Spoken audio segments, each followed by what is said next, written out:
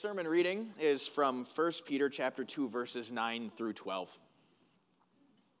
But you are a chosen people, a royal priesthood, a holy nation, God's special possession, that you may declare the praise of him who called you out of darkness into wonderful light. Once you were not a people, but now you are the people of God. Once you had not received mercy, but now you have received mercy. Dear friends, I urge you, as foreigners and exiles, to abstain from sinful desires, which wage war against your soul. Live such good lives among the pagans that, though they accuse you of doing wrong, they may see your good deeds and glorify God on the day he visits us. This is God's word. I wake up on Sunday mornings, and it's the one day a week that I actually get up and out of bed before my wife. Amen. 1 out of 7's not bad. And I wake up, and obviously you want to be as courteous as you possibly can, so you try to be as quiet as you can, and you try to tiptoe. But the issue really becomes getting to the bathroom to get ready in the total pitch blackness. And that's when I bring out the cell phone light. And you turn it on to the lowest setting you possibly can, but really the moment you hit the button, the damage is done. No matter if you try to face it towards the ground or if you try to face it away from the bed, no matter where you try to face it, light cascades throughout the entire room, especially onto the pillow of my dear patient wife who's still trying to sleep. And you go off into the bathroom, and by the time I'm out and by the time I'm ready for the day, the damage has already been done, and she is wide awake. That's just sort of how light works, isn't it? When it's in this room full of darkness, it's tough to contain it. It makes its way to every single corner and nook and cranny, the ones that you want it to hit and the ones that you don't want it to hit. That's just what light does. And in our readings for today, the one from Matthew wherein Jesus says, you are light, and the one from 1 Peter in which it says that you have been called out of light, we see this beautiful image of light being applied to you and I as Christians, both being called into it and being called to be it. Brothers and sisters, you are the light of the world. You are, so be the light of the world. Peter is talking to these Christians, and these Christians are going through a little bit of an identity crisis. Think about maybe like a college student that goes off and is around people that have nothing to do with their faith. They don't want anything to do with their faith. In fact, they're willing to argue their faith with them. That's where these Christians that Peter's talking to sort of find themselves. They're living in this world that is so darkened by sin, so corrupted by the powers of evil. And they're these new Christians, and they look around and they go, well, what are we supposed to do? Am I doing the Christian life thing right? Am I fulfilling all of the laws and the commands that God has put in front of me? Do I need to change? Do I need God to change me into something besides who I am? And that's why Peter starts this way. He says, but you are a chosen people, a royal priesthood, a holy nation, God's special possession, that you may declare the praises of him who called you out of darkness into his wonderful light. Peter's essentially saying, guys, you got to forget about the Christian living for a second, and we've got to take care of first things first. Not what you want to be, but what God has already made you to be. There's two words that we really need to keep in mind and get straight for our purposes this morning, and that is the word justification and the word sanctification. And they're both thrown around a lot, and it's important that we get these in mind because if you flip-flop them, it's really, really, really dangerous.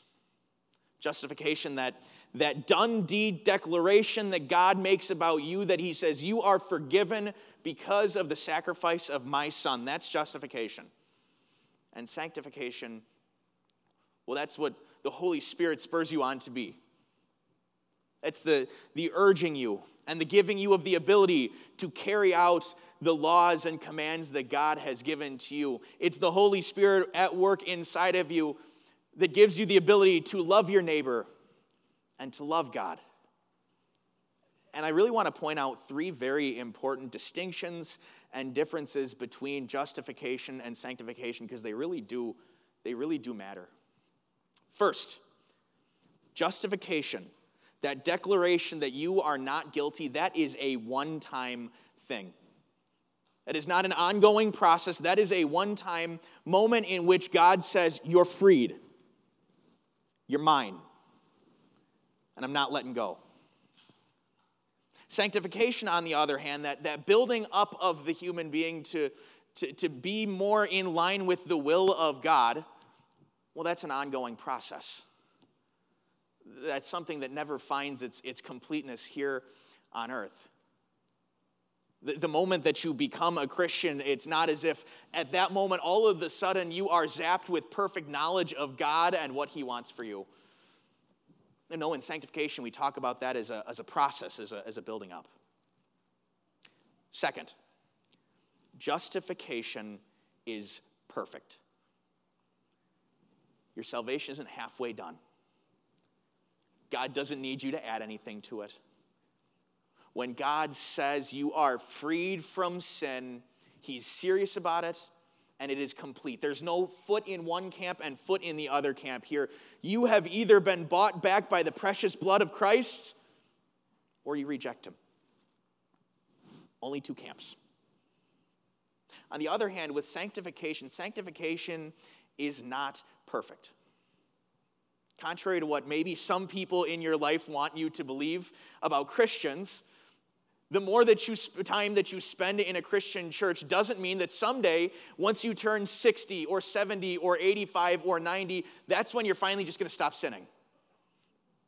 That's when all of the temptations are going to be gone and you are finally going to be able to live without sin in your life. That never happens. Sanctification is imperfect.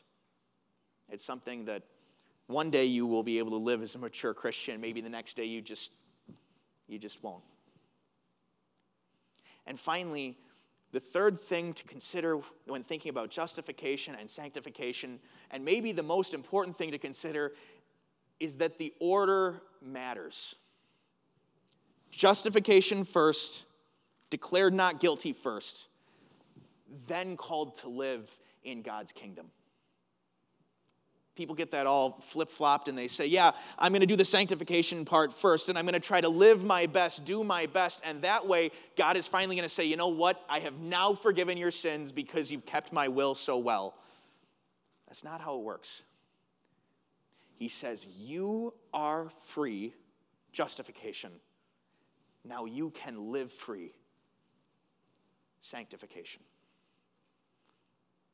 Those two thoughts are very important, and it's exactly what 1 Peter's trying to get at, especially when he says, you are a chosen people, a royal priesthood, a holy nation, God's special possession. Notice how he says, you are. He doesn't say, I'm building you into these things.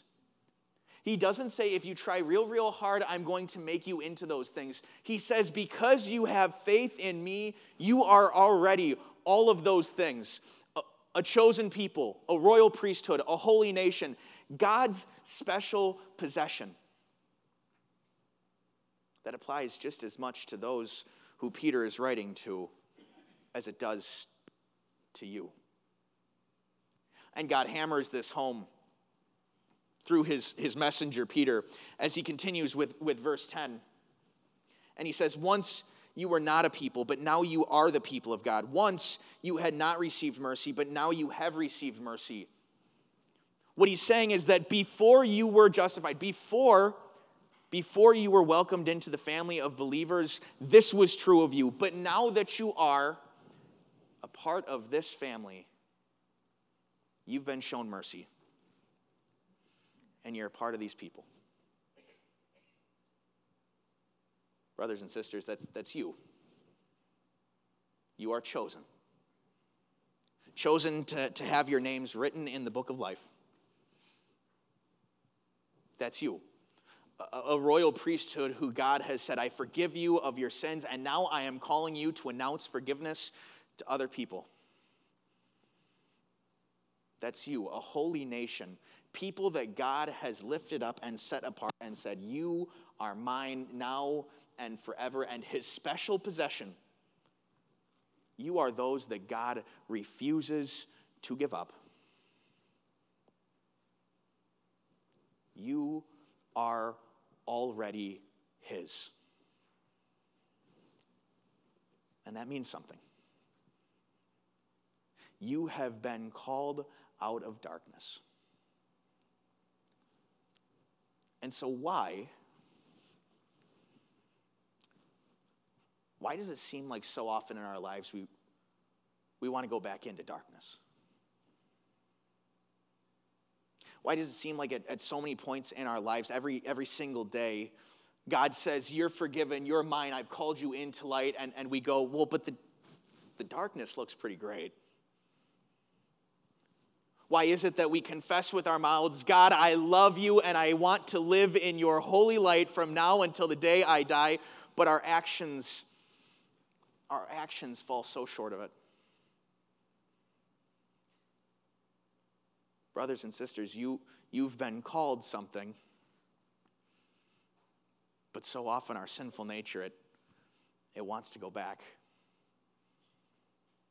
There's a warning in Matthew. We got to think back to Matthew, the second reading that we had today when Jesus called his people salt of the earth. I think of in 2021, the first week of 2021, actually, I got COVID while I was in California. And I was fine. I had my orange juice. I got my rest, and everything went okay. Besides me losing my taste and my smell almost in their entirety. And I remember I went to Walmart and I had them load the groceries into the back of my car as we were doing at that time. And I went home and I was going to make guacamole because I figured if there was one thing I could taste, it was going to be homemade guacamole. And so I added the pepper and the paprika, and yes, I added the salt. Nothing. And so I took the salt and I dumped even more in there. Nothing. And it was at this moment that I thought to myself, why am I doing this? Why would I add salt, whose only purpose is to make this more flavorful and delicious? Why would I add more salt if it's not doing its job and all it's doing is raising my blood pressure? That's what God means when he calls us salt. He says, I haven't just freed you, I've freed you to live a certain way. And brothers and sisters, how often is it true that we're not the salt of the earth? That we don't reflect the love that God has shown to us. I want you to think, even in those seemingly small, menial times in our day when maybe we're sitting in line at the bank, at the grocery store, and the person in front of us just does not even sort of have it together. Does your face, does your words, do your actions reflect the patience with which God treated you? When we're in that conversation with a neighbor or a friend and they are just starting to lambaste another human being in this world, do we all of a sudden swoop in with the mercy of God and say, I am going to be the salt of this conversation? I know what my answer is. So often we fail to be what we are called to be. And so what do we do? What do we do? Do we live lives of frustration? Do we live lives where we are constantly telling ourselves, you are not doing enough. You are not good enough. You're being this or that. You are being disobedient and you need to get your act together. Do we roll up the newspaper and slap ourselves on the nose with it throughout our entire lives? Is that how we get ourselves to live our Christian life? No. That's treating a problem just by heaping more law on it. Instead, Instead, I want you to go to war with these words of 1 Peter 2, verses 9. You're a chosen people, a royal priesthood, a holy nation, God's special possession that he has called from darkness into light. Brothers and sisters, he's freed you. Dear friends, I urge you as foreigners and exiles to abstain from sinful desires which wage war against your soul. Live such good lives among the pagans that though they accuse you of doing wrong, they may see your good deeds and glorify God on the day he visits us. If you are looking for the silver bullet to Christian living, it is not more depression. It's not more anger at yourself for not keeping God's commands. It's looking at God's commands, then looking at what he has called you to be, a chosen people, a royal priesthood, and saying, I am free to keep these. No, the law is no longer a burden for us. It can be a guide. Wherein God says, if this is what I have made you, you and I can be what he has made us. And yeah, there are those days in our lives of sanctification in which we fall right on our rear ends. And it doesn't go at all how we want it to be. But that's when we remind ourselves that we're chosen, that we're forgiven, and that we are freed to approach it again with the mercy that Christ has poured out on us.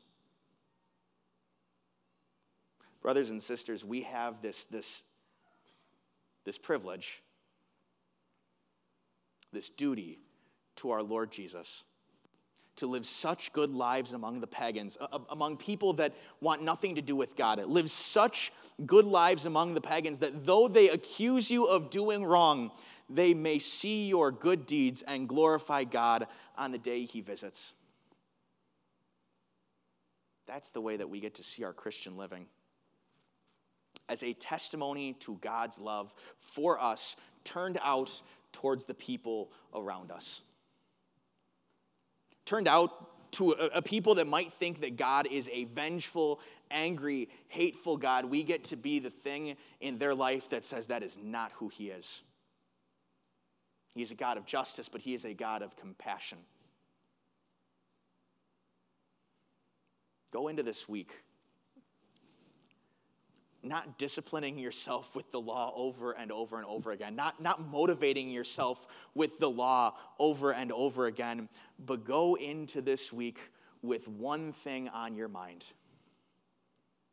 Who has God made you? He's made you a child. And he said, all I ask is that you be my child. Amen.